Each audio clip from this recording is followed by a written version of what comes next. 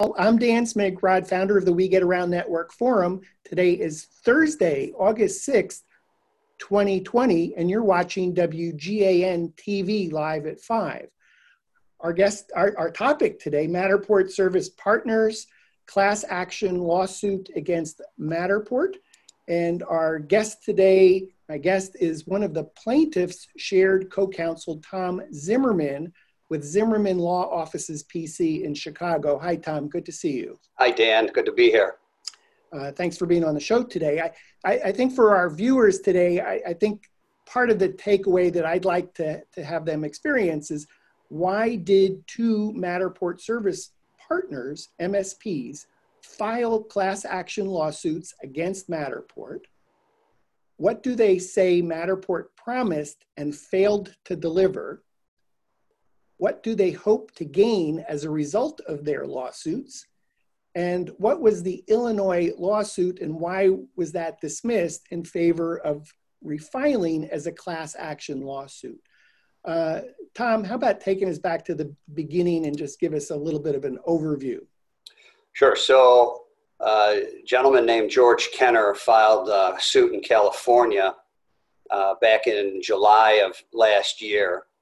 And he sued on behalf of a class of California MSPs against Matterport.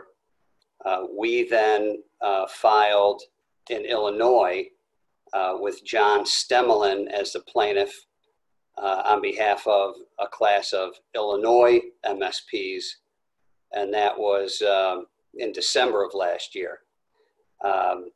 Matterport then moved to dismiss the Illinois case, and in their papers they argued that there were various contracts, terms and conditions that govern the MSPs and their relationship with Matterport. And those contracts required any lawsuits to be brought in California court. That's called a forum selection clause. And so we agree. So we voluntarily dismissed the Illinois lawsuit and filed it in California federal court, still as a class action. But this time we expanded the scope of the class to be a nationwide class action for all MSPs throughout the country, excluding California. And the reason is there was already the Kenner complaint that sought to represent a California class of MSPs, and we didn't want any overlap with that. So we filed against Matterport and several of the directors individually. They're also named defendants. And that brings us to where we are now. Terrific. Thanks for the overview. Tell me about, so there's two different complaints. Perhaps we start with the one that you originated in Illinois. What is it that the plaintiff, your client, is alleging that Matterport violated? Right. So the attorneys in the law firms are co-counsel now in both cases.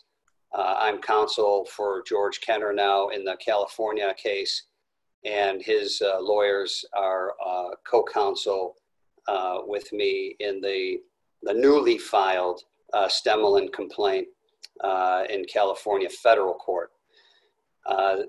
Both complaints allege generally the same allegations as pertaining to alleged misrepresentations and omissions by Matterport and its agents and employees. Generally, the complaints allege that Matterport had promised that MSPs would receive pre-qualified filtered leads for their local geographic area. And they would get so many of these that it would pay for the initial investment in the hardware, building the website and all the other things an MSP had to do, such that they would recoup their initial investment relatively quickly. The problem with that, that Mr. Kenner and Mr. Stemelin have experienced, and that we've heard from others, and as is alleged in the complaint, is that Matterport would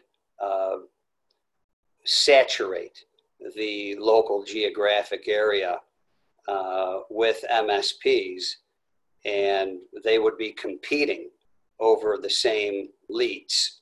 So it was very difficult for an MSP to get the business, number one. Number two, if they were able to get some business, essentially they were competing with fellow MSPs in their same geographic area. And that was something that was not disclosed to them, that this would be occurring. And so that's one of the misrepresentations or omissions that are alleged in the complaint.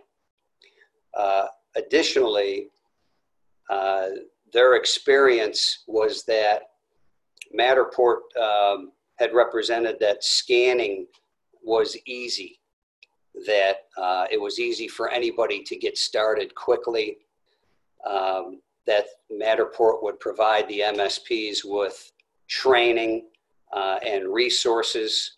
But in reality, the plaintiffs in these cases found that there were very large upfront costs, purchasing of the camera, of tripods, of ancillary, iPad or computer, setting up a website, all the insurance that went along with it.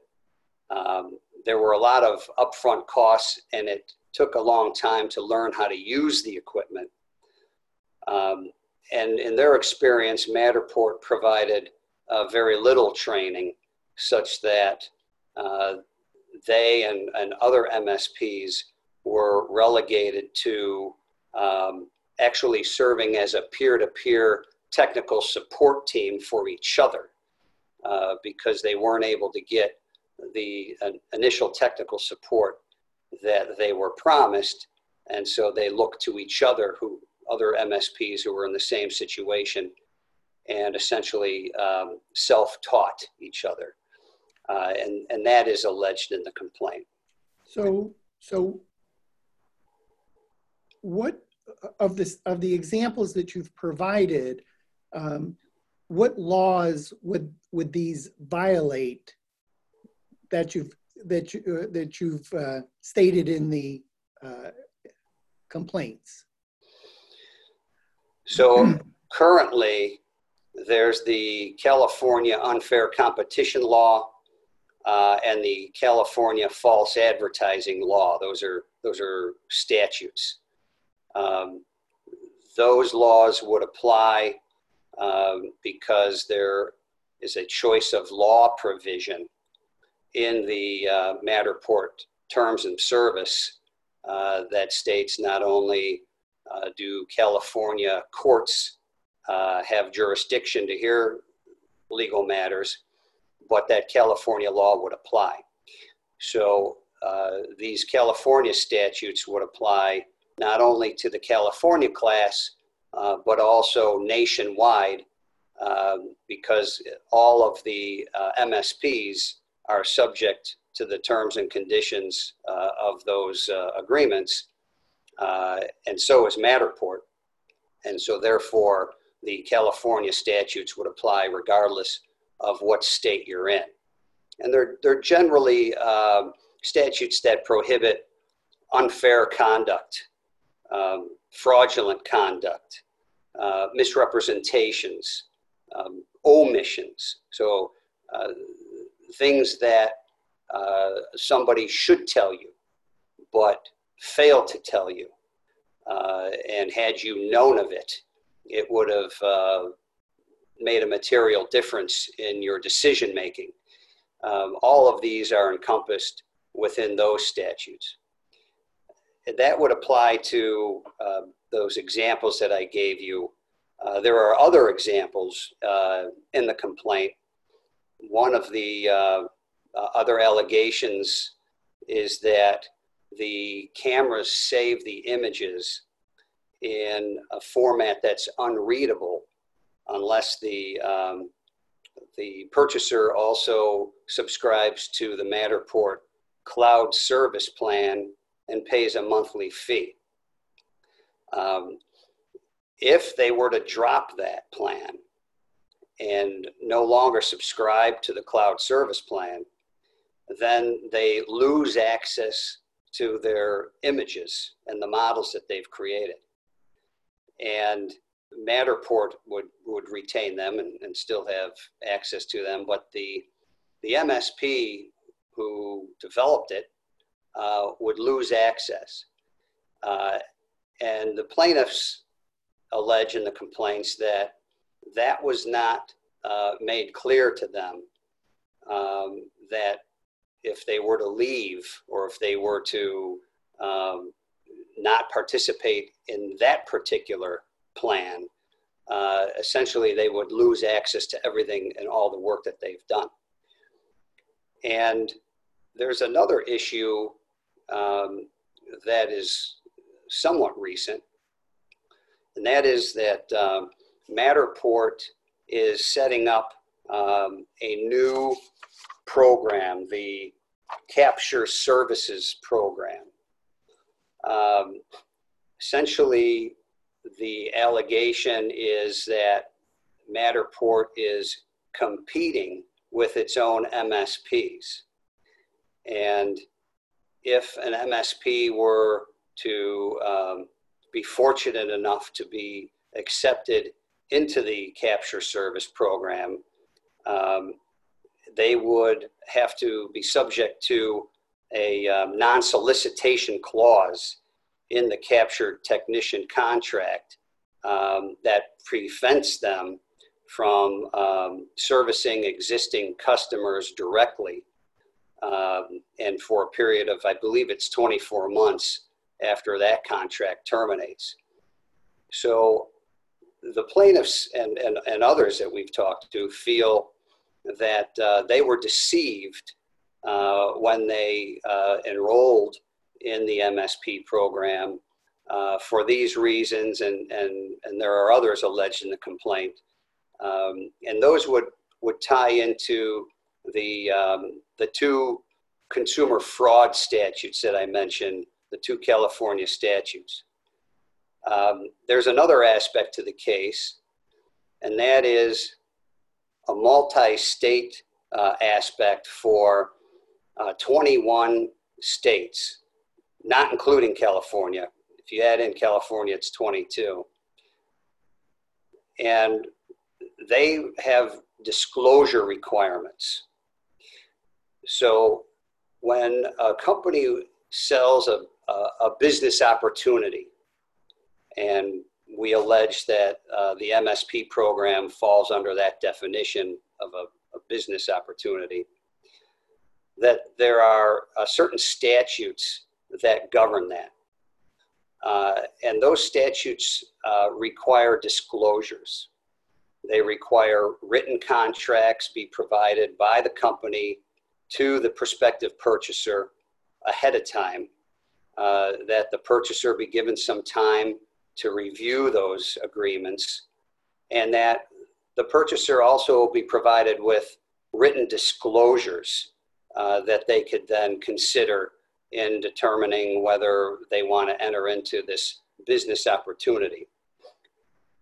And some of these disclosures require, and I could just read off of this, names and addresses of the salespersons who will engage in the offer or sale of this business opportunity within their state. Prior business experience of the seller relating to business opportunities, and a description of their experience for the last 10 years.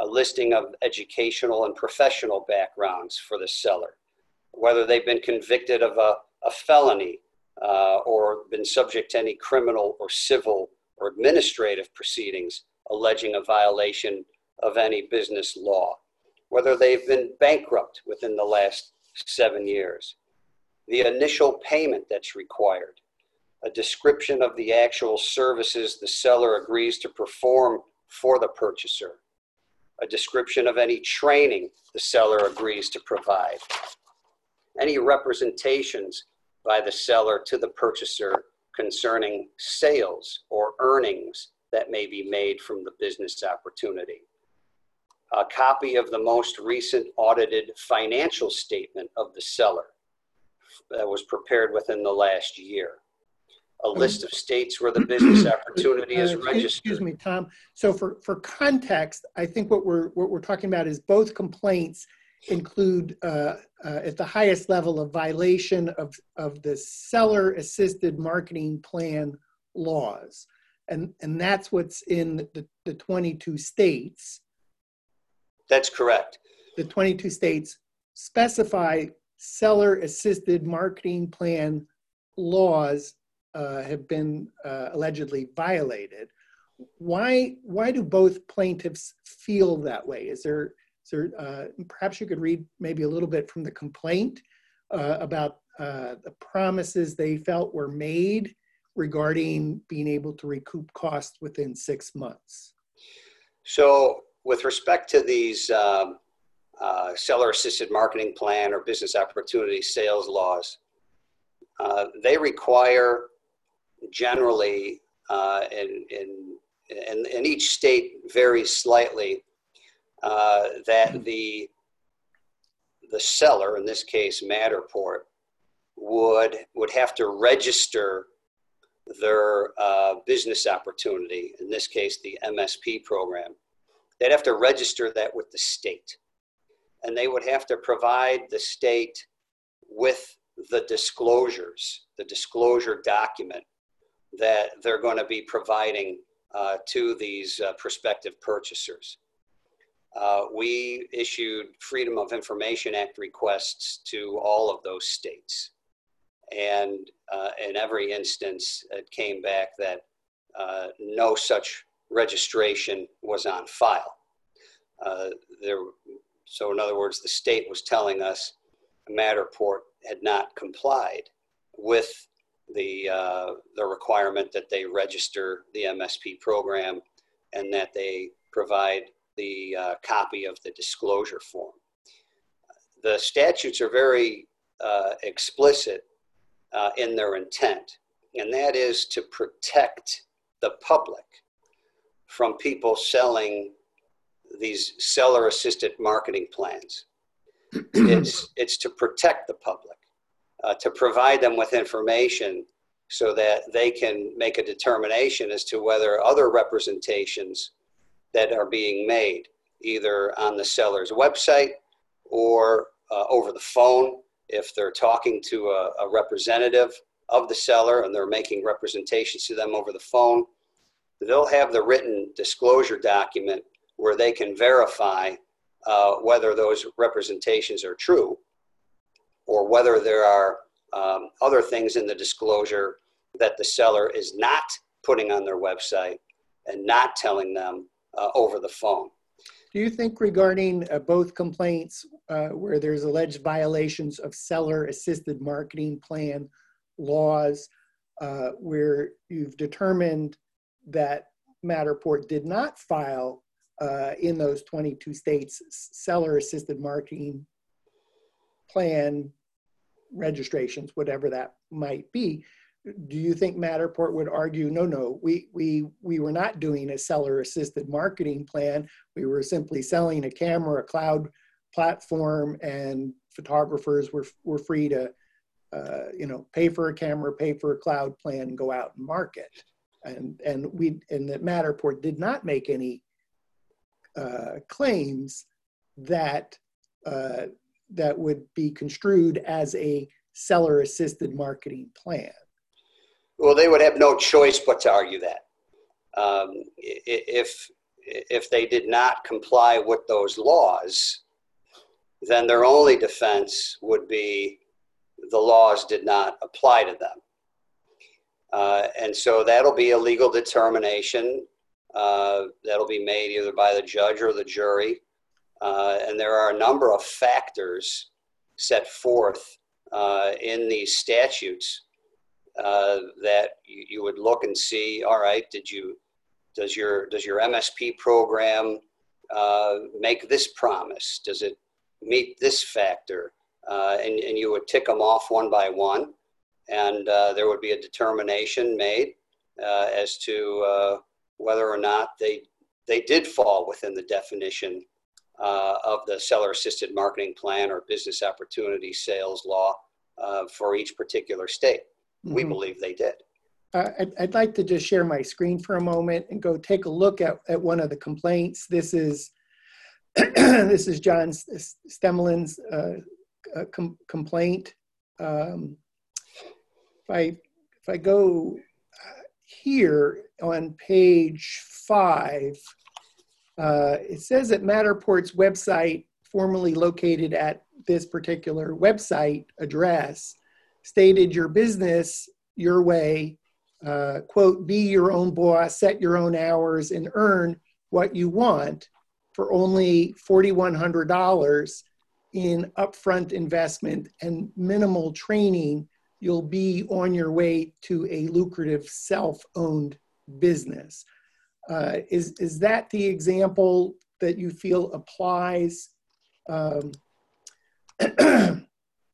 excuse me, to this seller-assisted marketing plan law? Is that an example? It is, and the statutes are very specific in what they require in order to fall within the definition of a business opportunity. And so there are a number of examples throughout the complaint. That's one of them, as to what factors would be satisfied under the particular statute that, in our opinion, the MSP program would then qualify as a business opportunity under the definition in the statute. My challenge when I went to look at that Matterport URL, it's not there anymore. Do you have copies of these documents? We do, yes. Yeah, we researched thoroughly factual allegations before alleging them in a complaint. And if we're citing to a document, we've seen the document. If it's a web address, we'll take screenshots of the web address. Okay. I'm going to go back, if I may just go back to the document, because there's another, excuse me. This would be on page,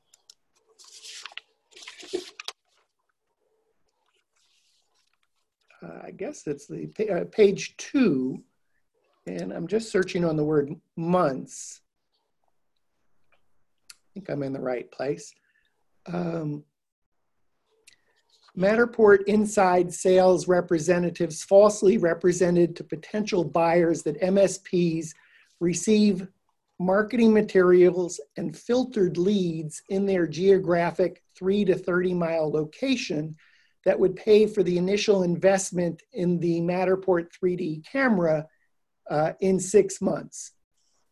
So that's an example of a document that you have from Matterport that you feel directly addresses this seller-assisted marketing plan laws that Matterport has allegedly violated by not filing that they are in fact a seller-assisted marketing plan company. Is that the way to say that? So if we don't cite to a document, then it's not based on a document. This particular allegation is based on the experience of the plaintiffs who were told this from the representative. Okay, so is this a he said, she said kind of conversation? Well, I presume based on my experience litigating for over 20 years in commercial class action litigation, they will have a script. Sales representatives have scripts that they read off of. And if the two plaintiffs heard the same thing on different phone calls from different sales representatives, then we're pretty sure that through discovery in this case, we'll be able to obtain all of the scripts that they were reading off of. And at that point, we'll have a document that will show that this was a standard script and standard representations that were being made to everybody. That's why we allege in the complaint on information and belief, these same representations were part of a standard script that was communicated by Matterport.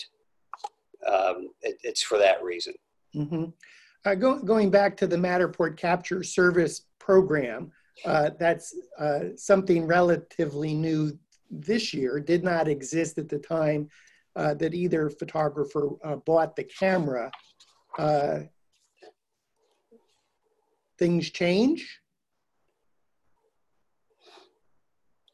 We don't know when these things changed or what their intent was.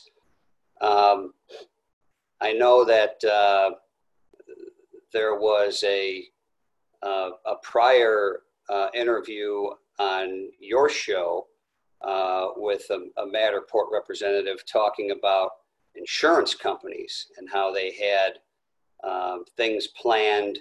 It sounds like they were referring to this capture services program, but it's hard to know for sure. Mm-hmm. We don't know how long ago they had this Matterport Capture Services program planned and how long it was in development.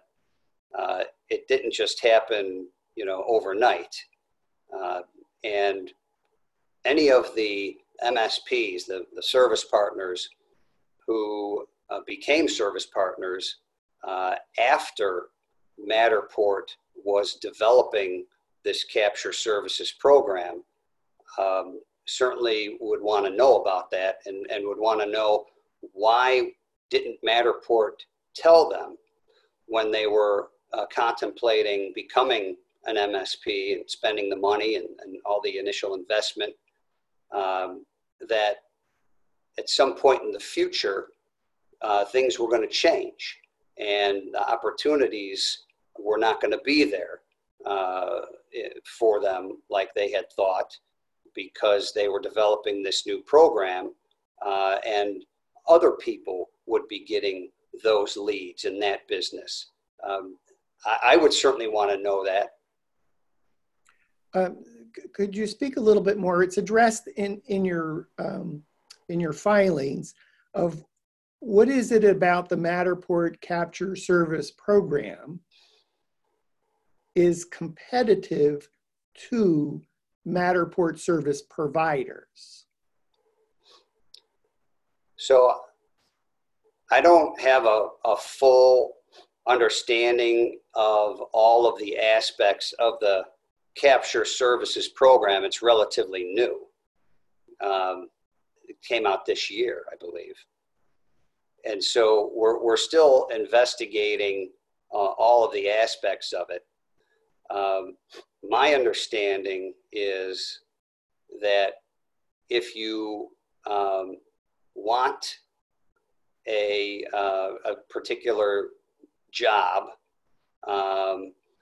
that you and it falls within this program and whatever the requirements are for the program, that would be farmed out to these capture technicians.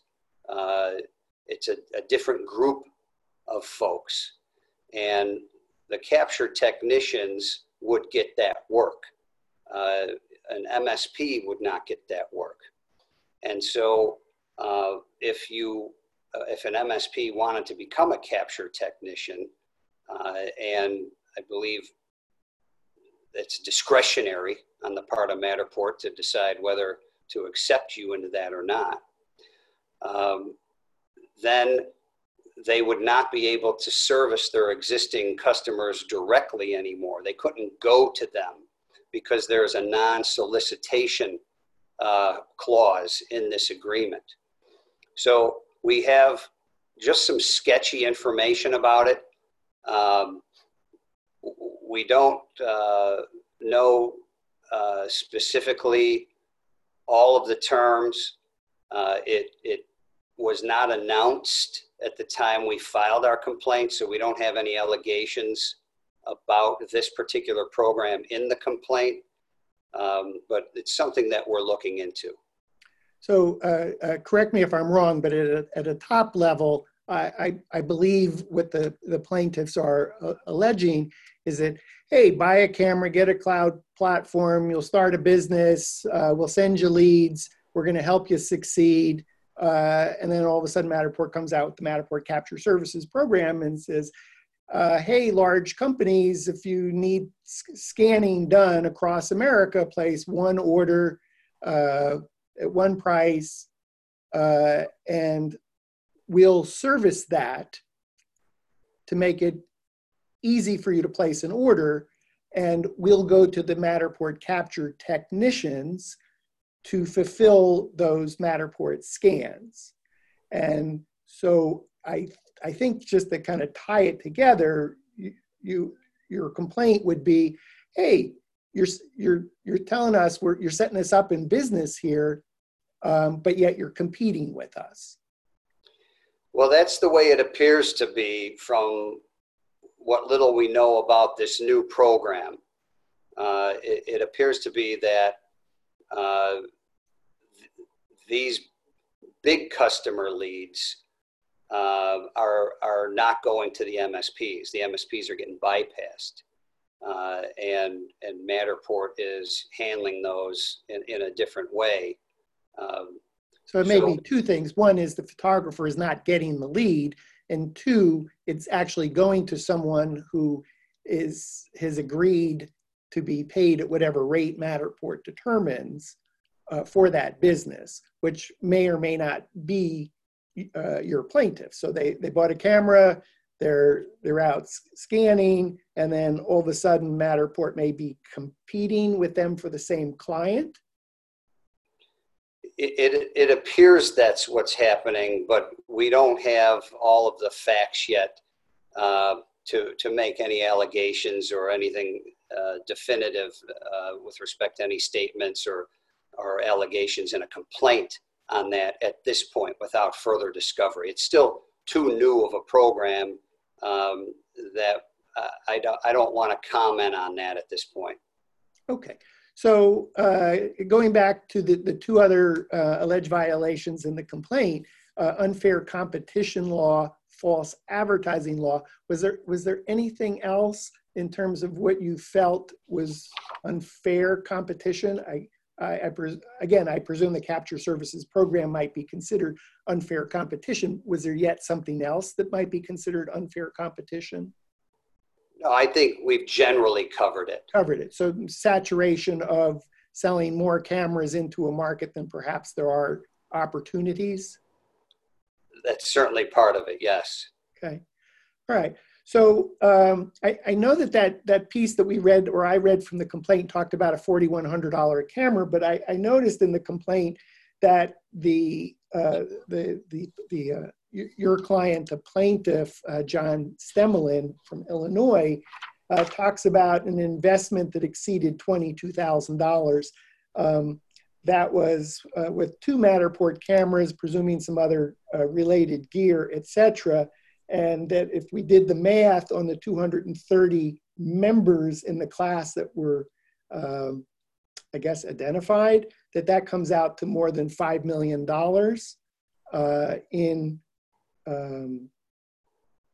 is that $5 million what you're seeking? So there's I don't know, I haven't got my calculator in front of me, but there are a number of remedies that are available under the different statutes. One of them is contract rescission. So if an MSP feels that they were deceived and they don't want to be part of the program anymore, they can cancel their contract and not be bound to the terms. We would seek under the statutes the various remedies that are provided. One of which is they would get a refund of all the money that they paid. I mean, they could return the camera, get their money back. Any actual damages that they've sustained with respect to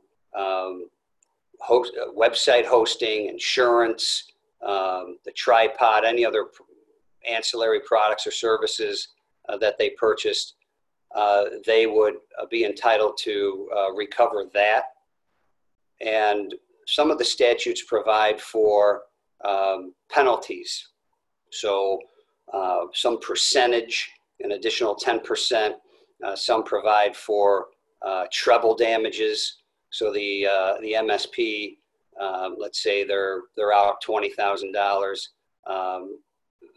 the court would triple that, and they would get 3 times their damages in order to punish Matterport and to deter other companies from engaging in similar conduct if that's what the court found to have occurred in this case.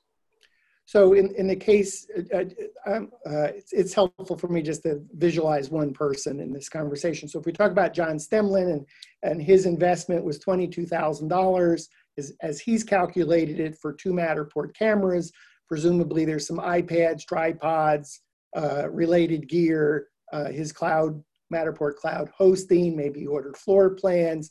Somehow he got to a number of 22,000. If the court found in his favor, then he might get to be able in the contract rescission, the ability to send all that stuff back to Matterport and maybe get interest on top of that and maybe get triple damages awarded so that 22,000 turns into 66,000 or more. Correct. And under that example. And that would be per person, but the damages might be different for each person based on how they've calculated what their investment was. That's correct. I mean, there's, the monthly fee that's paid to Matterport, cloud service, that would be part of it as well. So it all adds up. It's just not the investment in the hardware, but it's ongoing monthly expenses for website hosting, for your cloud service plan hosting and all of that would be included in each service partner's damages that they would seek in a case like this. Okay, I was reading through both complaints trying to understand, well, okay, what might somebody receive back? So damages, I think we've talked about contract rescission. We've talked about injunctive relief. What would that be? Well, initially, when we filed the complaint, we were seeking injunctive relief to force Matterport to comply with the disclosure, the registration and disclosure requirements of the 22 states that have the business opportunity sales laws, and prohibit Matterport from further offering the MSP program to new prospective purchasers until they did so in compliance with those particular disclosure and registration laws. Perhaps that's why Matterport has ceased to offer new enrollments into the Matterport Service Partner Program. So some of us have wondered, well, gee, I wonder why that stopped. So that might be as a result of your filing. I suspect it is. That's a relatively recent occurrence, as I understand it. Mm-hmm. And I believe it started after the suits were filed Okay. last year. Declarative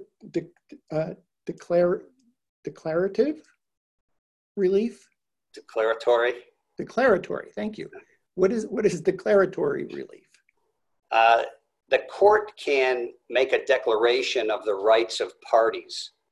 So we would ask the court to make a declaration that the MSP program is in fact a business opportunity or a seller-assisted marketing plan such that it falls within the ambit of those 22 states' laws. And why is that helpful to you? Well, you would get a legal determination that this plan, in fact, falls within the definition of those laws, and therefore those laws applied to the MSP program. And then we would see whether or not they complied with the registration and disclosure requirements.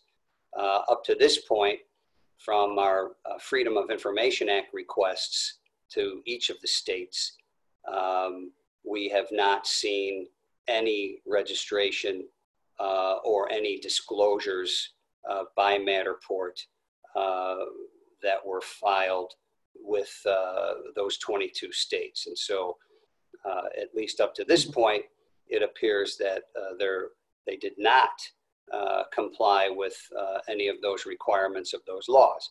If that turns out to be the case after discovery, and you have a declaration from the court that the MSP program was subject to the registration and disclosure requirements, then you would have a violation of the law. And then have damages based on that. Then the remedies, then all the MSPs in those particular states would have the remedies available to them in the multi-state class. Could you list the 21 states for us? I'm a Matterport service partner. I'm watching today's show. I hear that there's 22 states that this applies to, California being one of them, but there's 21 other United States. And I could imagine some of our viewers are scratching their head wondering, does this apply to them? Yeah, sure. Alaska, Connecticut, Florida, Illinois, Indiana, Iowa, Kentucky, Maine, Maryland, Michigan, Minnesota, Nebraska, North Carolina, Ohio, Oklahoma, South Carolina, South Dakota, Texas, Virginia, Washington, and Washington, D.C., and then, of course, California. Great. So if I'm in one of those other states, do the 2 of the 3 violations apply? The unfair competition law and the false advertising law? They would. And moreover, because there is the California choice of law provision in the various terms of service and other cloud service agreement, for example, Matterport terms of service, that choice of law provision is in, as we understand it, every contract with an MSP, regardless of what state you're in. It says California law applies. So in addition to the business opportunity sales laws from these 22 states, there would be the 2 California statutes that would apply to all 50 states. Now I'm totally confused. I was thinking, oh, I didn't hear my state listed out of the 22 states in the United States. Am I eligible as a class member if I am in any one of the remaining states based on what you just described? Yes, yes, they are. You can bring different causes of action for the same alleged misconduct. Somebody might engage in misconduct, and that would constitute a violation of one particular statute. It might also constitute a violation of another statute. It might also constitute a breach of contract. It might constitute negligence.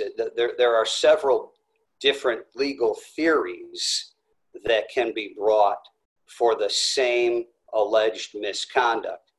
And so that's what's happening here. You have a set of facts that are alleged in the complaint, a set of misrepresentations and omissions and other conduct that's alleged in the complaint. And based on those allegations, you have various statutes that are alleged to be violated. So the two California statutes prohibit certain misconduct. And because there is this choice of law provision in the contract that says California law applies, whether you're in one of the 22 states that have another statute that applies too, or if you're not in one of those 22 states, you're in some other state, the two California statutes would apply to you regardless of what state you're in. Okay. I'm a Matterport service partner. I'm watching today's show. Am I just waiting to see what the resolution of these two class actions are? Am I calling you, emailing you? Am I expressing interest in? How do I be part of, learn more? Help me understand. If, as a Matterport service partner who's watching the show today, what should their takeaway be from today's show? So we're happy to hear from anybody. We've talked to a number of MSPs and other folks with knowledge, and we're happy to talk to anybody. We're happy to and keep you informed of the case. If you're interested in participating in one of the cases, that's available to you as well. And we'll send you whatever documents, we can. Some things are confidential, but anything that's public, we can certainly send to you. You can go to my website, which is Attorney Zim. It's attorneyzim.com. You could send me an email. It's tom@attorneyzim.com. Could call our office. It's 312-440-0020. Any of those things, you'll be able to reach us. Our website has a contact form on it. You could submit a contact form and we'll get right back to you. I'm going to repeat your website again, www.attorneyzim.com, ATTORNEY, Z as in zebra, I as in igloo, M as in Mary, the first three letters of your last name, that's .com. So attorneyzim.com. I noticed on one of the complaints that it's the suit, the complaint is not just Matterport, it's the board of director members are named individually. Why is that? The specific business opportunity sales laws in the multi-state aspect of it for those 21 states provide that not only is the company liable for damages, but that the individual directors are all individually personally liable as well. And so under those causes of action and that particular theory of the case, we name them as defendants because the statutes allow for that. Only one complaint has the board of director members, though. Right. The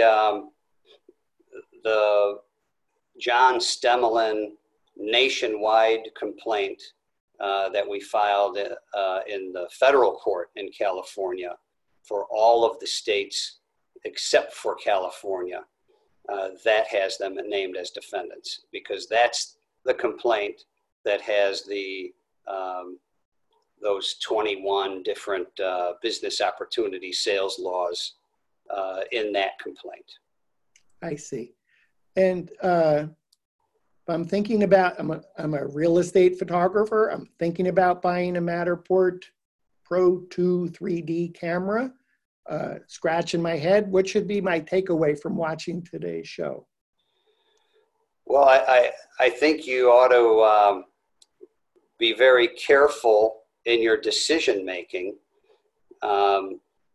Hopefully, you understand what you're getting into, what's being promised, and what some of the potential ramifications will be to you and your new business that you want to start with this new program that Matterport has recently introduced, and how that's going to affect you and any business that you hope to get, and any leads that you were expecting to get that maybe you're not going to get because they're going to go to somebody else. So that's the reason why these states require these onerous disclosures, setting forth all of the information that you would need in order to make an informed business decision. And we're happy to talk to you and let you know what the experience is of the two plaintiffs in this case and some of the other MSPs who have contacted us. You can talk to them if you like too, and hear it from them firsthand, and see if you think that it's the right fit for you once you get a different perspective from somebody who's actually living through it. Both suits ask for a jury trial. Why is that? Well, we always ask for a jury trial. Everybody's entitled to a jury.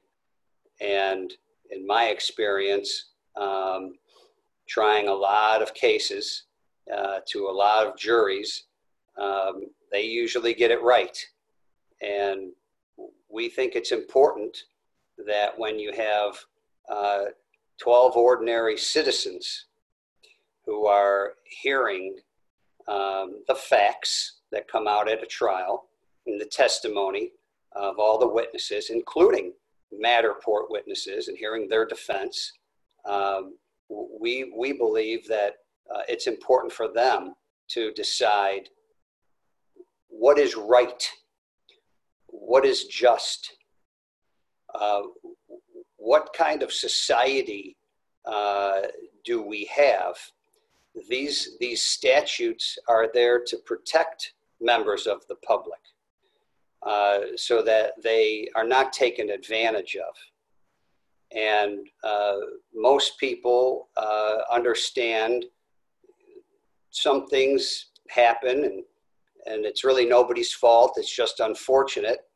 And if that's the case, then that's the case.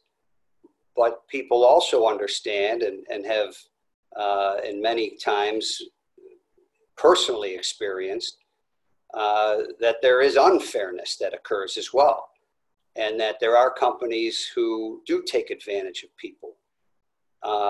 And so it's important to have people with their own experiences sitting there, taking it all in and making their own independent judgment based on their life experiences as to whether this was something that was unfair And if it was, the measure of compensation that should be awarded to the MSPs in order to right the wrong and make them whole and put them back into a position that they should have been in the first place. To remain eligible as a member of the class, assuming at some point you win, we get a letter that says, hey, the suit has happened. Do you want to participate in whatever the judgment is? Does a Matterport service provider still need to hold on to their camera? Do they need to keep their cloud account active? Or as soon as they cancel their account or return their camera or both, they're no longer eligible? No, they're still eligible. It depends on the type of relief that would be afforded. Many of these statutes provide that if you're going to rescind the contract, you have the ability to cancel your contract, that you would have to return the camera and then you would get your refund for what you paid. If you don't have your camera, then there may be other issues that you'll have to face because of that. But I would save everything. I would save all emails. I would save all receipts. Anything that was purchased, if you can, I would save it. Just as Matterport is required to save everything now that they've been sued. Like these scripts that we think exist should not be destroyed. Because in the course of the litigation, we will ask for documents and they will ask for documents and other information. So the more that you have to justify your claim, the better it is. And if you have emails where you've communicated or other writings with people from Matterport where you believe that they were making statements that ultimately turned out to be untrue, or they made statements and you think, you know what, I sure wish I would have known this other thing, but you never told me that in this email here. And so that would be an omission. You should save all those. That's all very important. And even if you're not planning on participating in the lawsuit as a plaintiff, if you believe that there was misconduct committed and you would like to help your fellow MSPs and trying to obtain some justice and set things right, we would be happy to talk to you and take a look at that. Tom, in our last 2 minutes here, today is Thursday, August 6th, 2020. What's a likely timeline if this goes all the way to the end to a jury trial? Is this 2 years away? Is it 3 years away? We're probably looking at a year or two. We're still in the initial stages of the litigation. In the Kenner complaint, that's the California only case, that's a little bit farther along because it was filed earlier. And so we'll be conducting discovery in that case. We'll be coordinating between the two cases as best we can.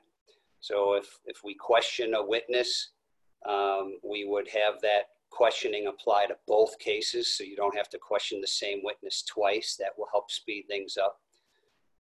But litigation, it does take some time, especially if you want to be thorough.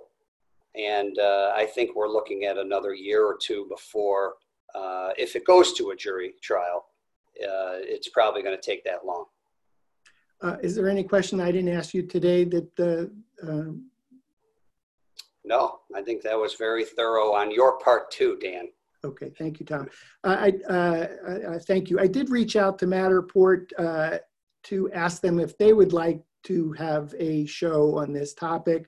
I did hear back from them. Thank you for offering the opportunity, but we don't discuss ongoing litigation. So just wanted to let the folks know that we did reach out to ask, did Matterport want to do yet another show on the same topic. Tom, thanks so much for being a guest on the show today. I appreciate it. My pleasure. We've been visiting with Tom Zimmerman. He is with the Zimmerman Law Offices, PC in Chicago.